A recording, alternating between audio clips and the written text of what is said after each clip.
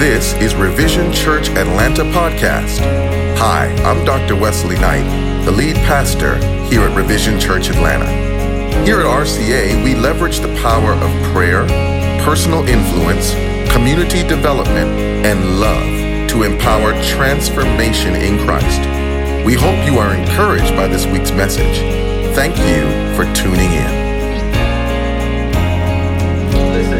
I'm not going to be before you all long here this morning. I don't want to belabor the time, but I believe that there's a word from the Lord here on this morning. And so if you have your Bibles with you, I invite you to turn to Genesis 22. Genesis 22. It's a very familiar passage of scripture, a very familiar story to probably many of us. And that's Genesis 22. And we're going to start at verse number 1. That's Genesis 22. Starting at verse number 1. Genesis 22, starting at verse number 1. And we're going to read all the way down to number 13. And the word of the Lord says this. It says, after these things, God tested Abraham and said to him, Abraham. And he said, here I am.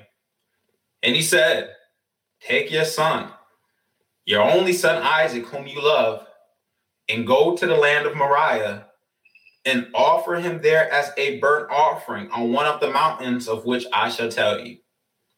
So Abraham rose early in the morning, saddled his donkey, and took 2 of his young men with him and his son Isaac.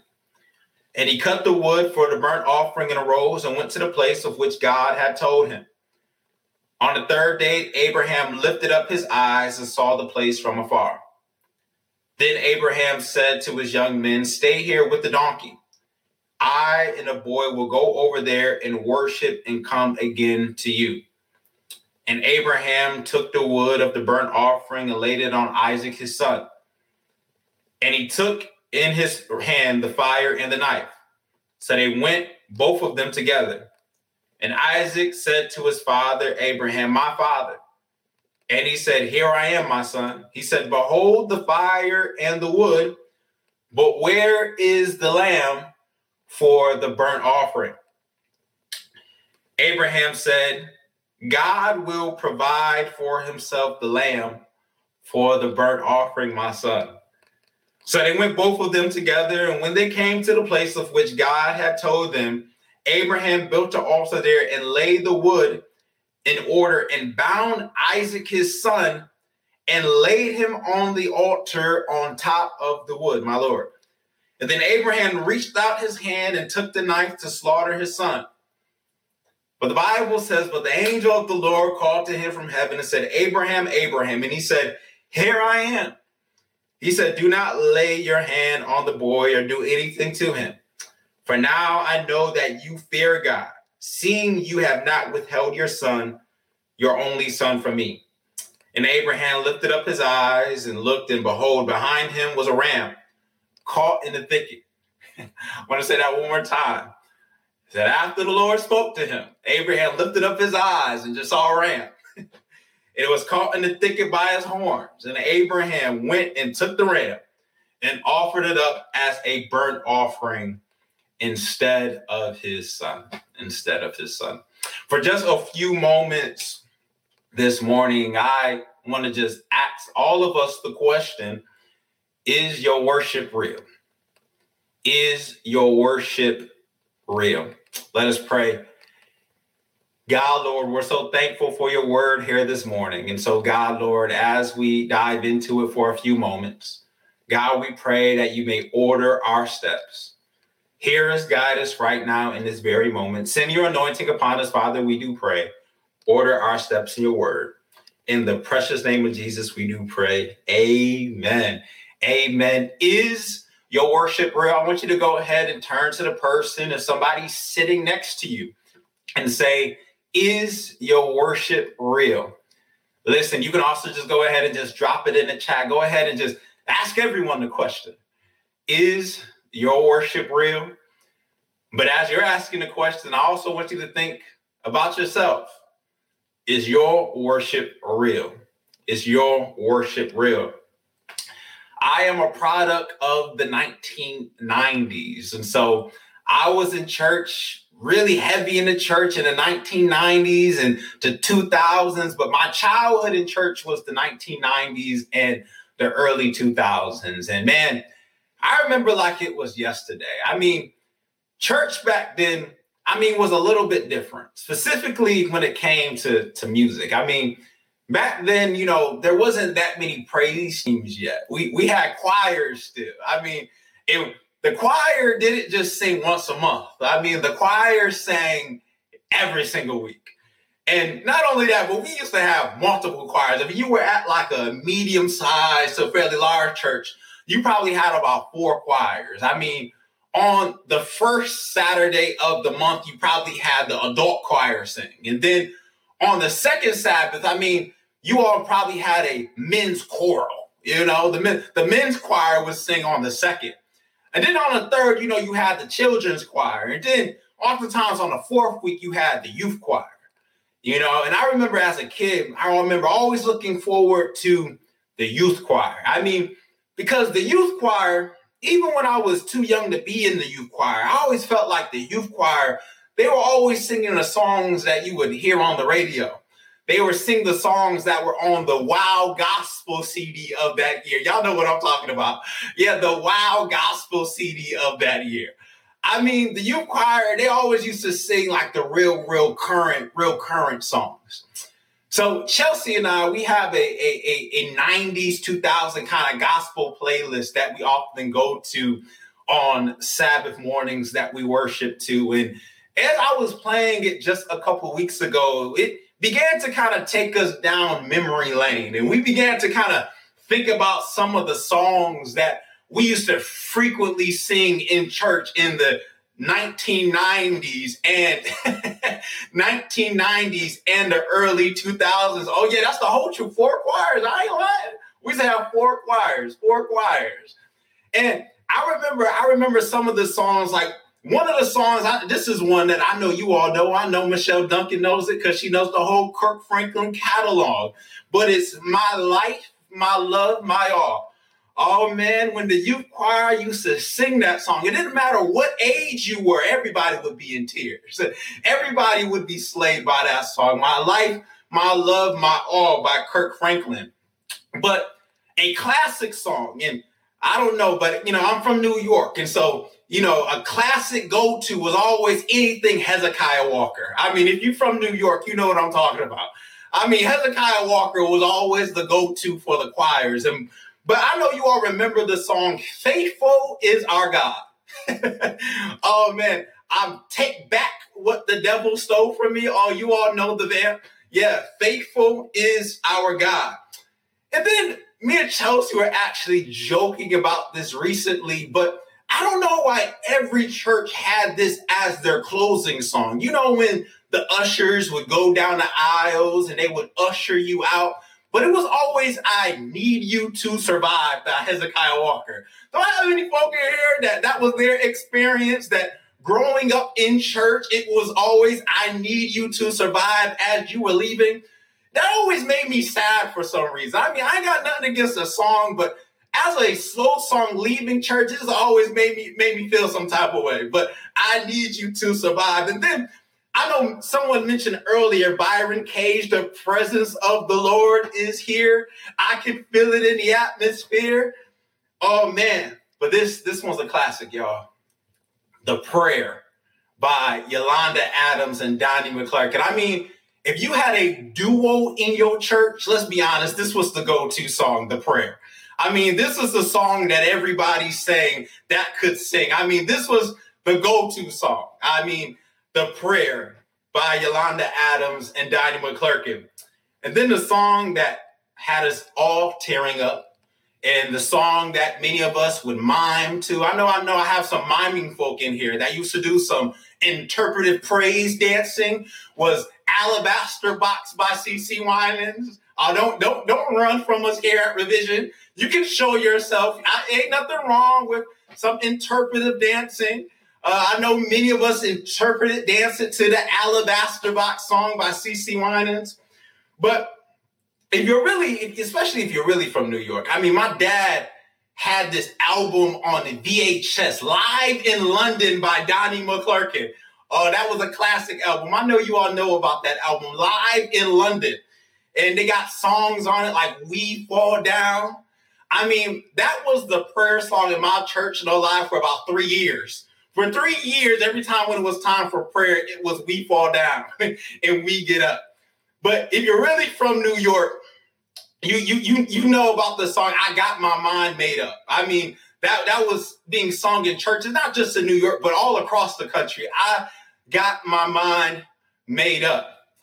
But a song that I truly loved, and I used to love when we would have a guest singer come in, or we used to have a soloist singing, and it was a song by Larry D. Trotter, and it was called My Worship is For Real.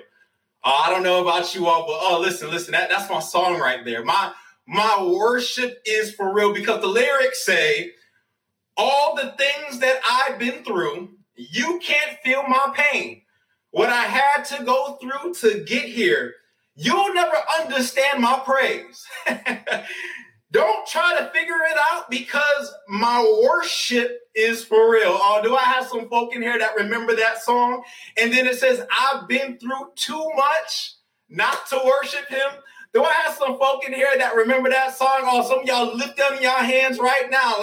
That's your song. Y'all can resonate with that I've been through too much not to worship the Lord. And I love that line, because it's a declaration to people's spirits and demons that God has brought us through just a little bit of just too much for me not to worship the Lord. I mean, that God has just done just a little bit too much for us not to worship him. I love that line, because the writer is saying that no matter what continues to come my way, my soul will continue to make its boast in the Lord and be glad. Oh, I love that song. I've come too far not to worship him. Furthermore, the writer is also letting us know, and he's alluding to this idea that worship is not so much about moving our mouth, but it's really about moving our hearts. Oh, I need y'all to stay with me here, Revision, because the writer Trotter is trying to let us know that it's not so much about lifting up our hands, that it's not so much about standing to our feet, but rather it's more so about the movement of the heart than it is the movement of the body.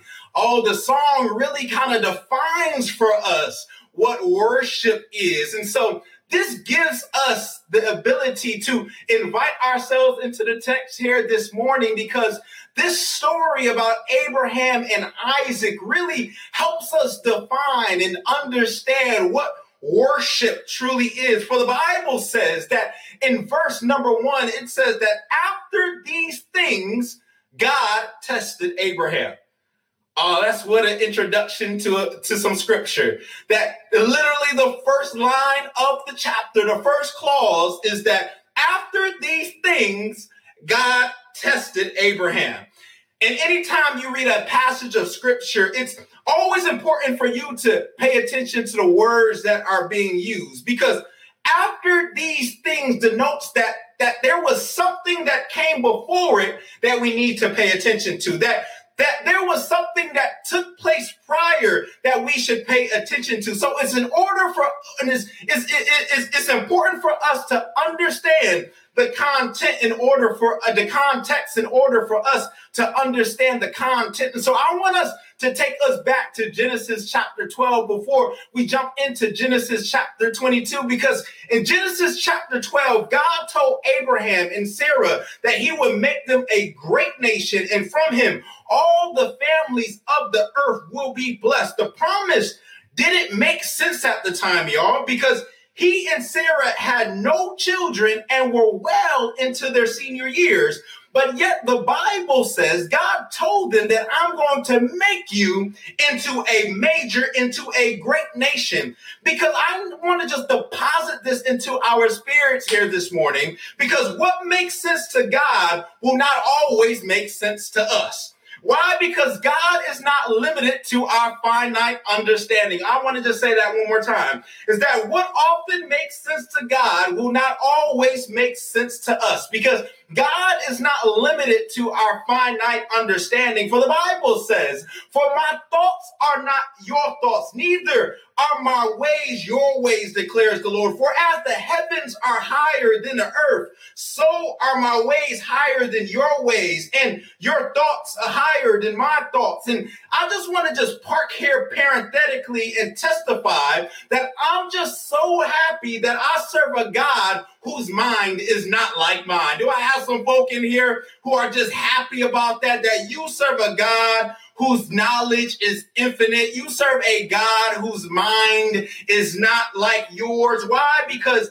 when I think about my mind, and when I think about how my mind is bombarded with issues and decisions and difficulties, I need sometimes some wisdom, y'all, beyond my own understanding and expertise. I need a wisdom to hear from someone that is smarter than me. I need someone who is not limited to the reality of my own limitations, but I need somebody who can be able to think and see things that I can't see. I'm just so happy that I'm able to worship and I'm serve a God who can see tomorrow before I can see tomorrow. We can see to the hill, but our God can see around the hill. I'm just so happy that I serve a God when I can see to the corner. My God can see around the corner. And I don't know about you, but I'm excited that I serve a God that can see things that I can't see. And you may not be able to see the end of these viruses. We got all these different viruses coming out. We got monkeypox now, but guess what? We serve a God that can. You may not be able to see yourself out of this financial situation. You got bills on bills that are due. You're trying to figure out how you're going to make it, but I just came by to deposit in your spirit that we serve a God that can see beyond your financial situation. I just want to praise the Lord here this morning that I serve a God whose mind is not like mine. I mean, I'll be the first one to say that I'm not perfect and I made some mistakes even this past week. And I'm just so happy that I serve a God that does not make mistakes that I make, but I serve a God that comes behind and helps me work through my mistakes. Is there anybody in here this afternoon or this late morning that just want to give God praise that you serve a God whose mind is not like yours, but yet you serve a God who can see beyond your own reality? Is there anybody that wants to give God praise because you serve a God that is above and who can see beyond your own reality? Oh, yes. Here in Genesis chapter 12, Abraham and Sarah, they're able to come to terms with this idea that they're serving a God that's beyond their own reality. So although they're late in age, if the Lord said that I'm going to give you a son and make you into a mighty nation, therefore it must happen. But then in Genesis chapter 15, Abram receives a vision from the Lord. And the vision, God tells Abraham to look at the stars, and the number of the stars will be the number of your offspring. On that day, the Lord made a covenant and a promise with Abraham. I need y'all to stay with me here today because God is telling Abraham in Genesis chapter 15 that I'm going to use your family as a means of saving a rebellious world. Woo! I need y'all to stay with me because I don't know about you all, but this made me pause for a minute because God in his power could have saved us without us. Oh, I just want to say that one more time. Is that God in his infinite power could have saved us without us. God who needs nothing from no one yet decided that he needed you. The God who needs nothing decided that he needed us. For the Bible says that all creation testifies of the glory of God, which means the birds testify to the glory of God, which means the dogs testify to the glory of God. We serve a God that needs nothing, but the God who needs nothing yet chose that and said that he needed us. And I don't know if there's some folk in here today that want to give God praise, that we serve a God whose power is infinite, but yet he said, I want to use you despite of yourselves. I know you messed up. I know you made a mistake, but yet I'm choosing to use you anyways. Is there anybody in here that wants to give God praise because God chose you?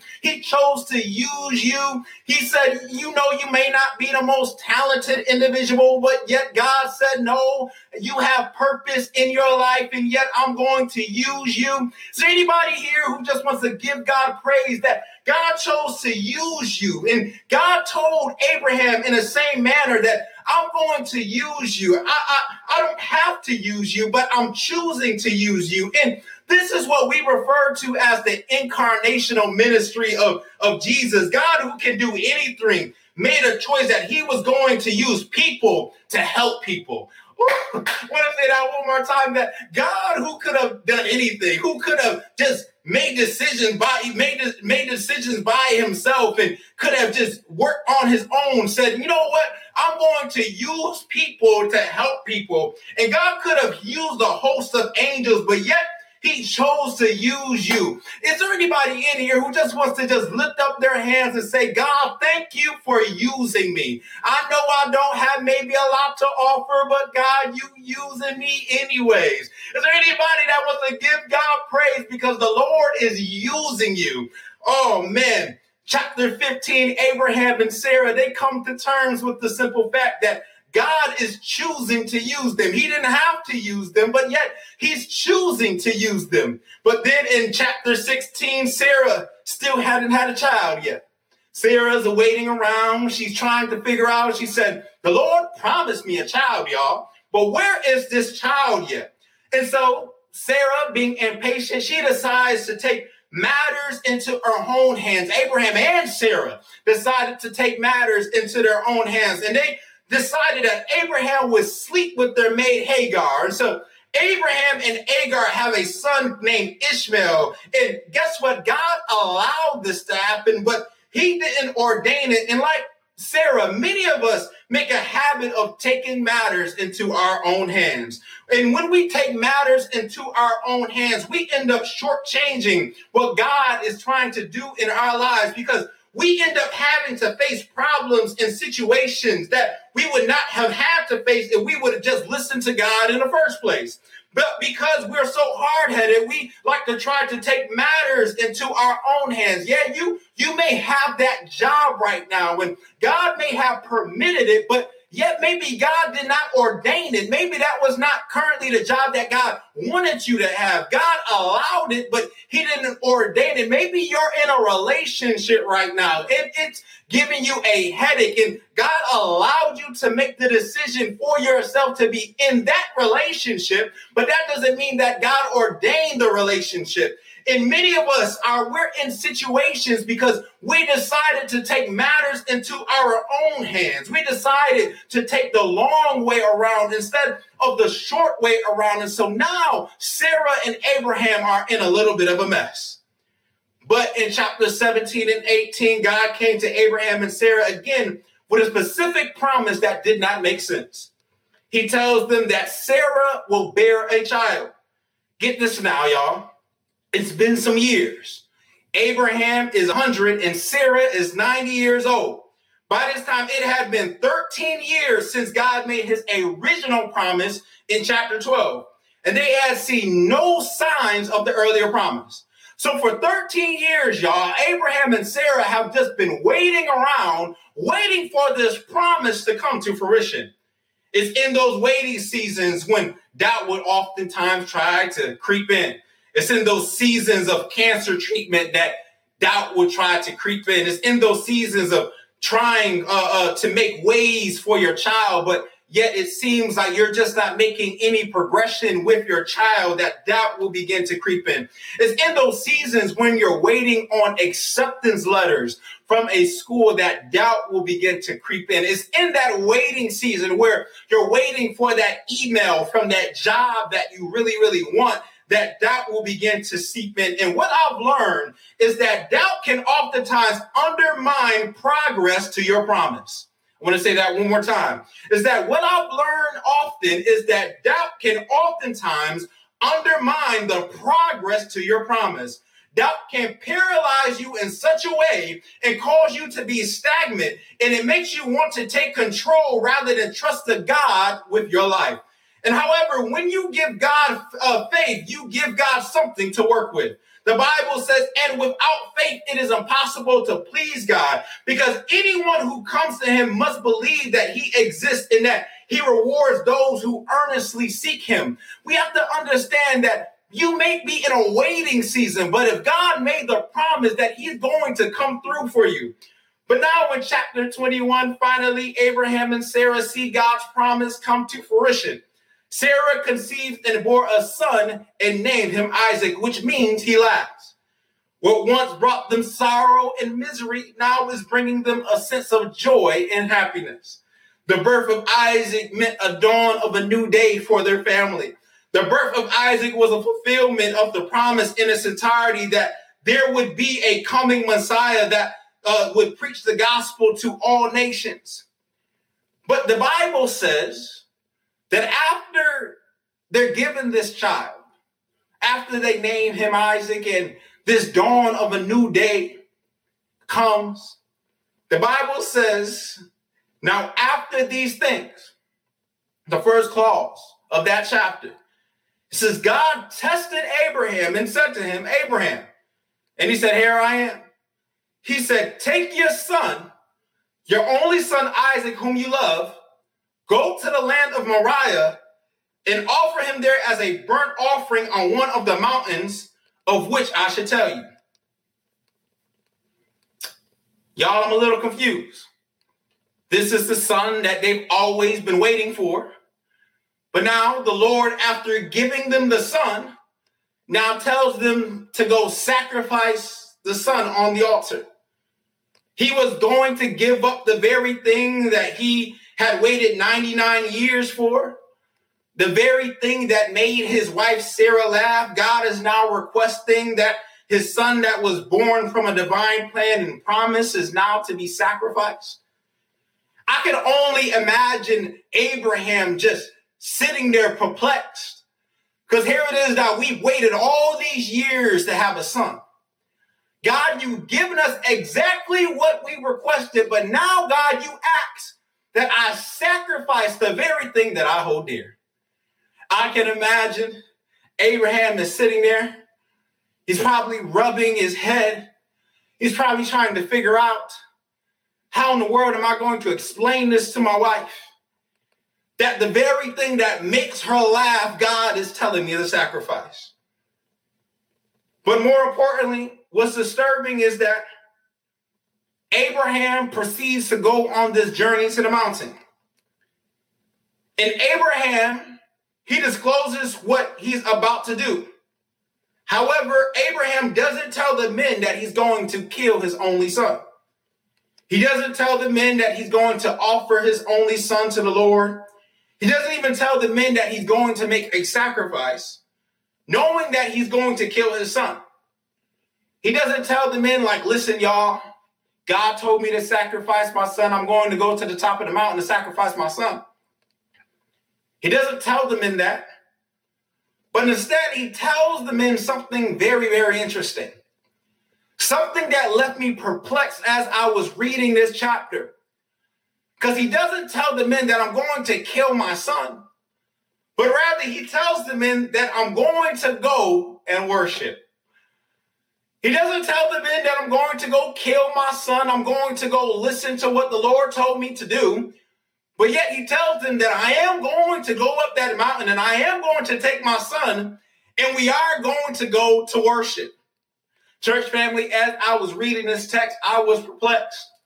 Because I'm just trying to sit there and put myself in Abraham's footsteps and trying to think, how is it that sacrificing my son could be seen as worship? You tell me to go sacrifice my son. And what I tell people that I'm going to go do is I'm going to go worship. How is it that Abraham can willfully give up his only son, and at the same time of giving up his only son, he's also saying that is worship?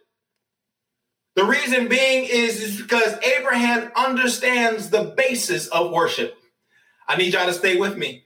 That Abraham understands the basis of worship. Because, see, worship isn't simply the act of singing. It's not simply the act of preaching and reciting the word of God. See, worship isn't about the notes that you hit or how good the pastors can preach or how loud you and your neighbor can shout, because Abraham understands that worship is only inhabitable if we submit to God. I want to say that one more time. Abraham understands that worship is only inhabitable if we submit to God. In other words, worship can't exist unless you submit or surrender to God. One writer says it like this. He says, worship is to honor God with extravagant love and extreme submission. Oh, I need us to get this here today. Is that worship is to honor with extravagant love and extreme submission. So in order to worship, we must be in a position of surrendering ourselves to God.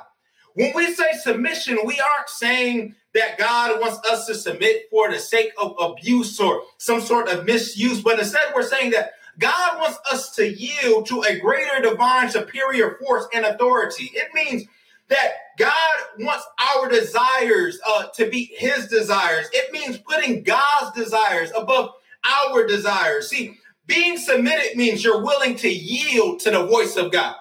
It means that you're willing to listen to God before anyone else. It means that you're willing to listen to the voice of God instead of hearing yourself talk. It means that you're willing to listen to the voice of God instead of calling up your sisters and your brothers and trying to get their opinion first. I mean, listening to the voice of God, but not only that you're willing to give up your selfish desires for God's desires. And so, although that job may look good, you're still asking the question, God, is this what you have for me? God, I know this school, they've accepted me and they've given me a scholarship, but God, is this where you want me to go? God, this opportunity is in front of me, but before I step into it, God, I first want to consult and make sure that this is the right decision for me. But see, not only that, but yielding to God means before we step into a relationship that we consult with God first. It means before we take the promotion that we consult with God first. It means before you attend that college of your dreams that you yield and consult with God. See, God is asking that we submit because our worship is contingent upon our willingness to submit to God. Revision, y'all quiet on me here today. I need y'all to stay with me. That, listen, it's dependent upon your willingness to submit to God. Why? Because worship by definition, listen, literally means to bow, to stoop, or to pay homage to God. See, worship is two-dimensional. Worship is two-dimensional. We have the physical external act of worshiping. We have the singing, the lifting of hands, the clapping of hands, the bowing of heads, all of which are a response to a proclamation of God's word, the declarations of what God does, and the exaltation of who he is. This bowing isn't just an external physical movement, though, because there's also a second dimension that is also dependent upon our attitude. Our external acts are just subsequent responses to our attitude. See, God is asking that we not only bow physically, but our hearts bow spiritually. Oh, y'all kind of quiet on me here today.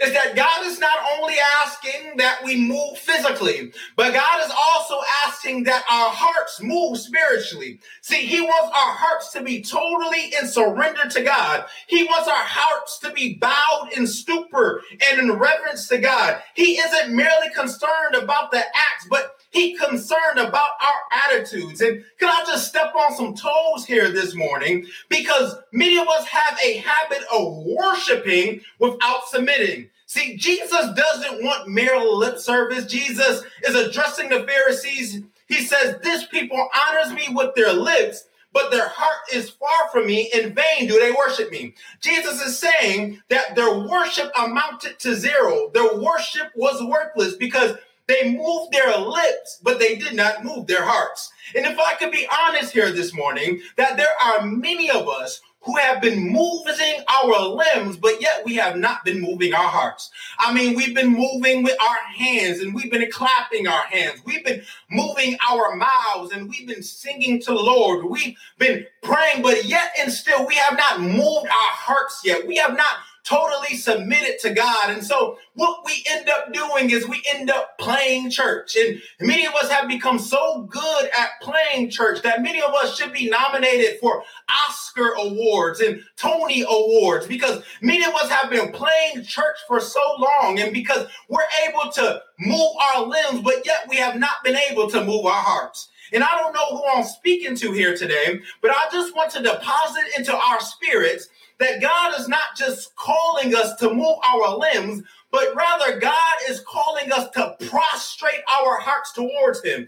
And I don't know if I have some folk here that are willing to say, Pastor, that's me. And I understand that not only does God want my hands to be lifted, but God wants my heart to be lifted. Not only does he want me to be laid prostrate physically, but rather he wants my heart to be laid prostrate towards him.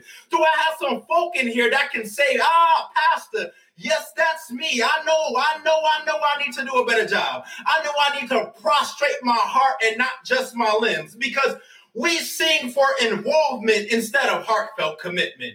We lift our hands out of routine instead of relationship. We shout to maintain reputation instead of a heartfelt dedication. And Abraham is showing us that he is submitted to God, that he doesn't see the sacrificing of his son as anything other than worship. I need y'all to stay with me here, Revision, because Abraham is showing us that this submission to God has revolutionized his perspective and approach to God. Therefore, our inability to submit to God is a reflection of our view of God. Our inability to submit to God is a reflection of our view of God, because true worship, authentic worship, is based on having a right understanding of God's nature and worth. When your mind is rightfully understanding God, your heart is rightfully valuing God. Therefore, worship is nothing more than an inner valuing of God becoming visible to the outside world. I want to say that one more time, y'all. Because worship is nothing more than our inner valuing of God becoming visible to the outside world.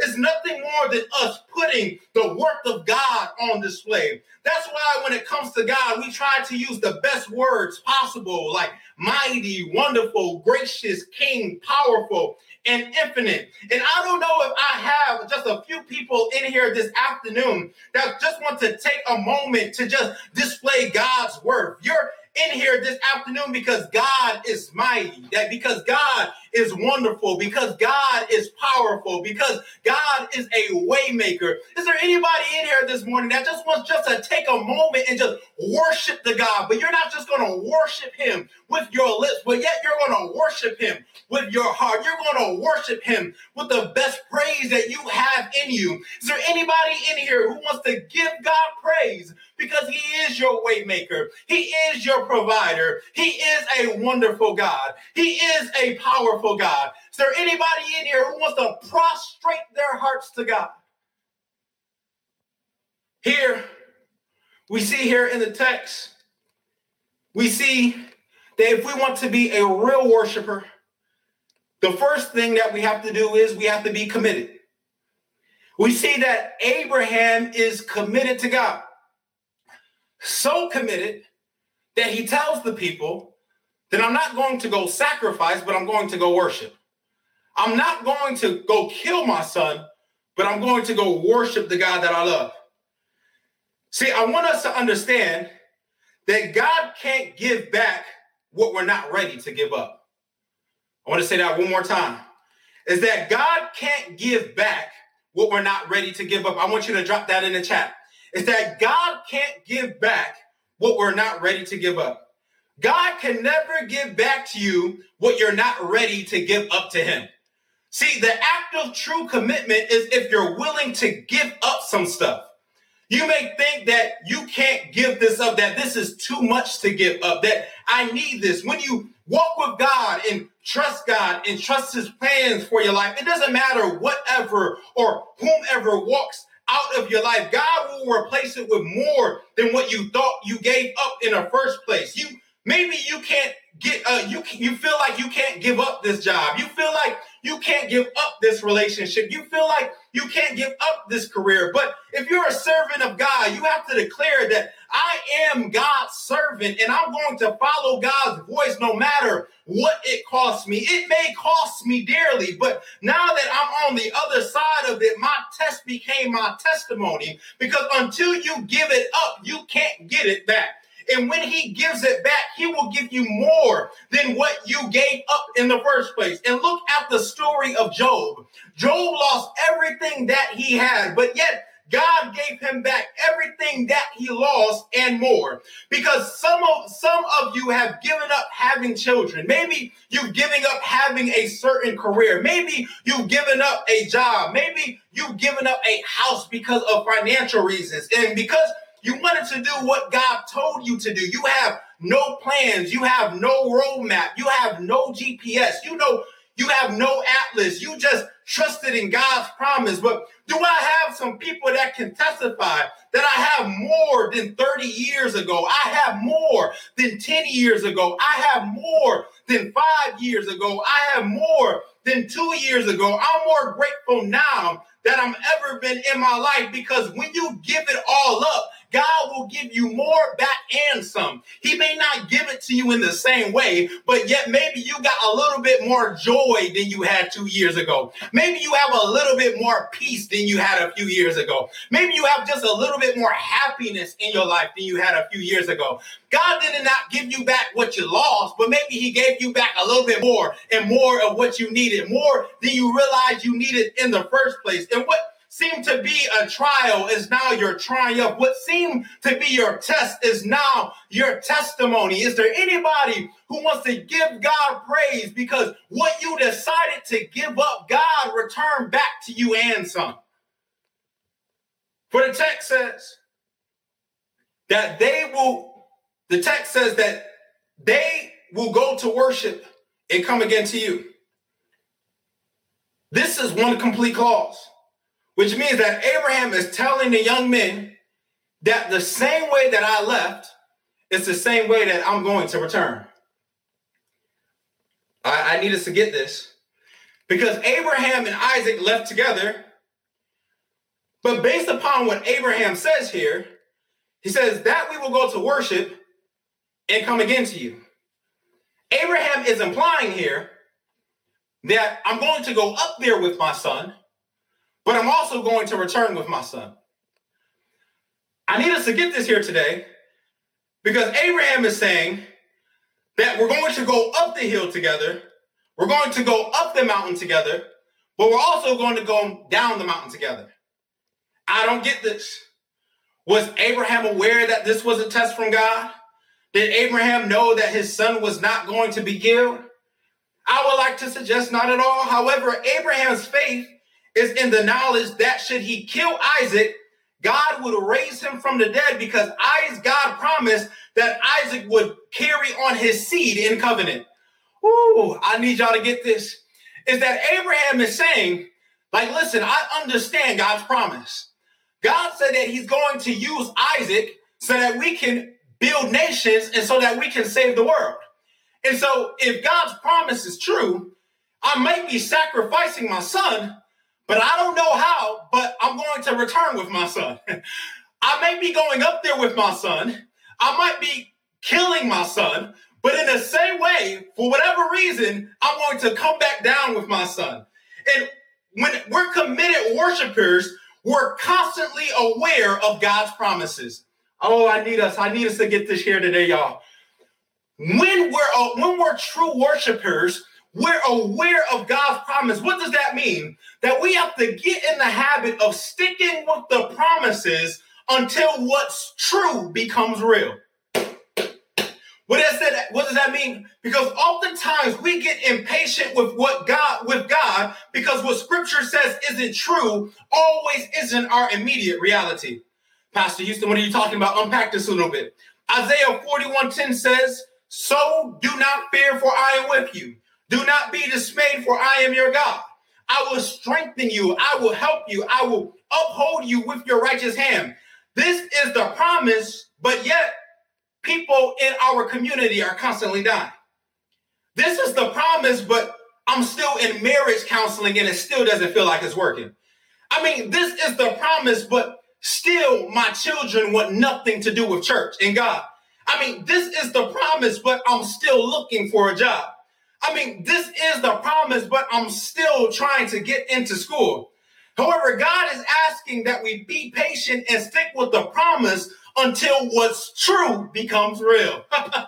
Because Isaiah 40:31 says, for they that wait upon the Lord, their faith shall renew. They shall be mounted up with wings like eagles. They shall walk and not be weary. They shall run and not wait. You're still fighting through your marriage, but hold on to the promise that I will never leave you nor forsake you until what's true becomes real. You may be experiencing death on every end, but we have to hold on to the promise that weeping may endure for the night, but joy comes in the morning time. So hold on to what's true until it becomes real. Your children still ain't in church yet, but you have to hold on to the promise that if my people who are called by my name will humble themselves and pray and seek my face and turn from their evil ways until what's true becomes real. We have to learn to stick with the promises until what's true becomes real. And then I have some folk in here that can testify.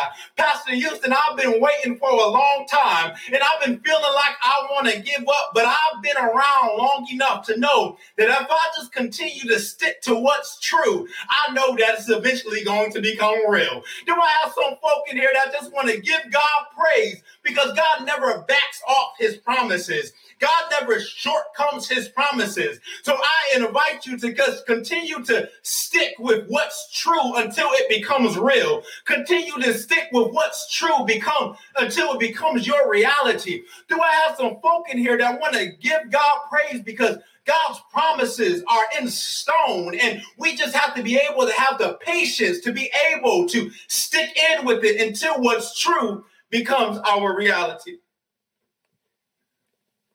But not only that, but Abraham shows us here in this passage, and I'm about to get out your way, is that true worshipers are commemorative. I need us to get this point here today. It's that true worshipers are commemorative. Abraham commemorates the mount that he's on.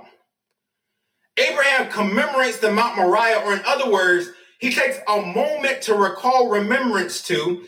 The naming of the place is significant. He commemorates this mountain by naming it. Abraham called it, the Lord will provide.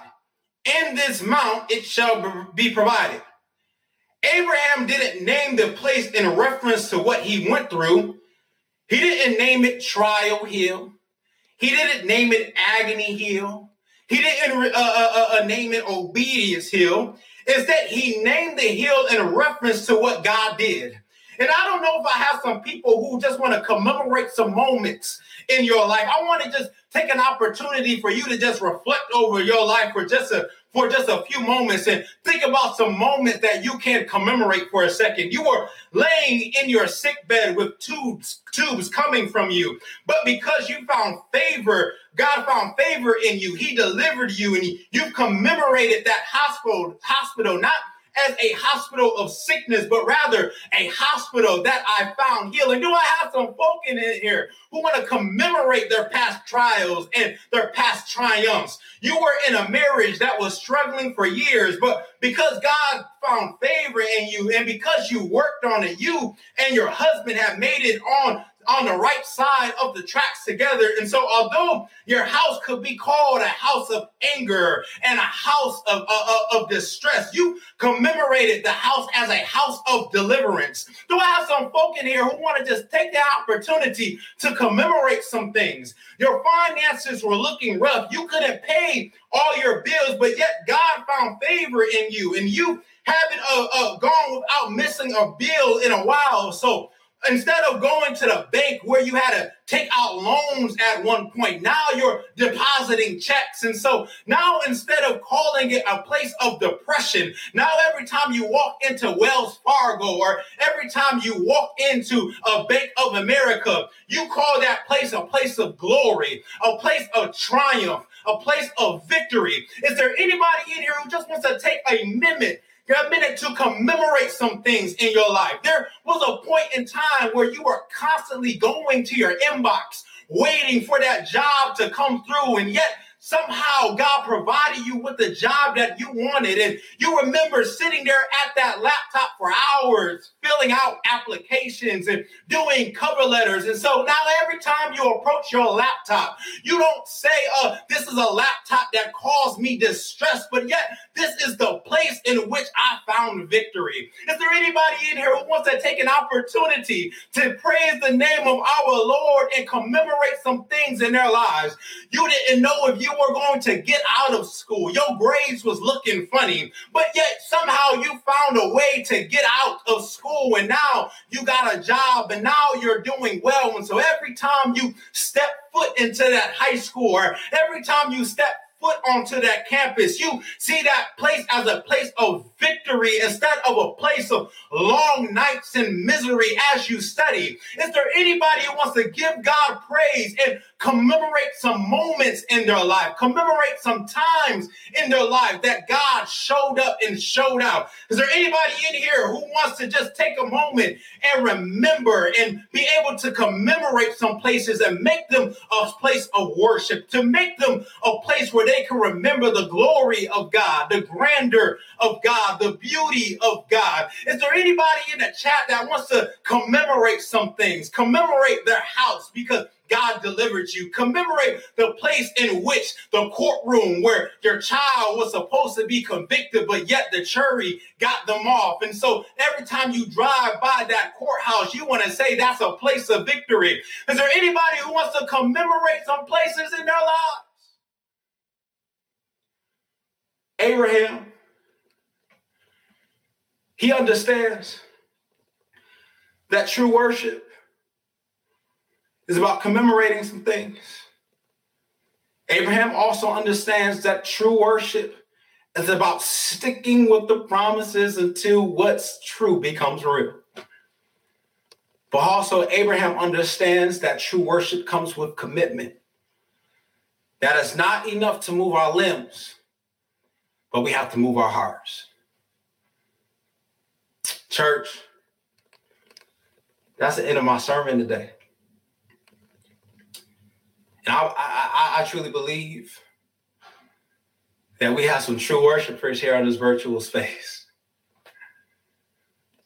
who want to just take a moment and just commemorate some moments in their life. God gave you back what you lost and more. Or maybe God didn't just give you back what you lost, but he gave you something that you knew you didn't even need in the first place. Abraham was committed. Abraham stuck with the promises. But not only that, but Abraham took a moment to commemorate the moments where God gave him victory. Today, church family, God is calling us not to move just our limbs, but to move our hearts. If that's you here today, you're saying, listen, Pastor Houston, I understand that God is calling me to move my heart. You want to make that move towards Jesus. I want you to just go ahead and just text Jesus to the number there on the screen. Go ahead and just click that QR code. You want to make a decision today that you want to move towards Jesus. You say, listen, I understand what true worship is. I understand that it's about being committed. I understand that it's about sticking with the promises until what's true becomes real. And I also understand that it's about commemorating the moments where God gave me victory. If you want to make that decision today, I just want you to just go ahead and just click that QR code. If you want to join our community, if you want to join a fellowship of believers, I want you to go ahead and click that QR code as well. Church family, I encourage all of us today, including myself, just don't move your hands, but let's move our hearts. Let's pray. God, we thank you for your word. God, we thank you for the story of Abraham that teaches us about true worship. And God, Lord, we want to ask for forgiveness because the truth be told, oftentimes we fall short. God, we're so thankful for your grace and your mercy. And so, God, Lord, we pray that may we remember, God, that, Lord, that we need to be committed to you. May we be willing to submit to you. So, God, Lord, we pray that your Holy Spirit may continuously work on our hearts. May we submit our plans to you. May we submit our ways to you. May we submit our family to you. May we submit our decisions to you. And God, we also ask, dear Lord, that you also give us the strength and the resilience to stick to the promises until what's true becomes real. God, the truth be told, life is hard and sometimes we can become impatient. But God, Lord, may we have the confidence, God. Just like Abraham, he said, I'm going up with my son, but because of God's promise, I know I'm going to come down with my son. God, we pray that we would have that level of faith. And God, we pray that we would take a moment to reflect and commemorate those moments, those spaces, those areas in which you gave us victory. This is our prayer. In Jesus' name, amen. If you are being blessed by this ministry, join us in reaching others by partnering with us.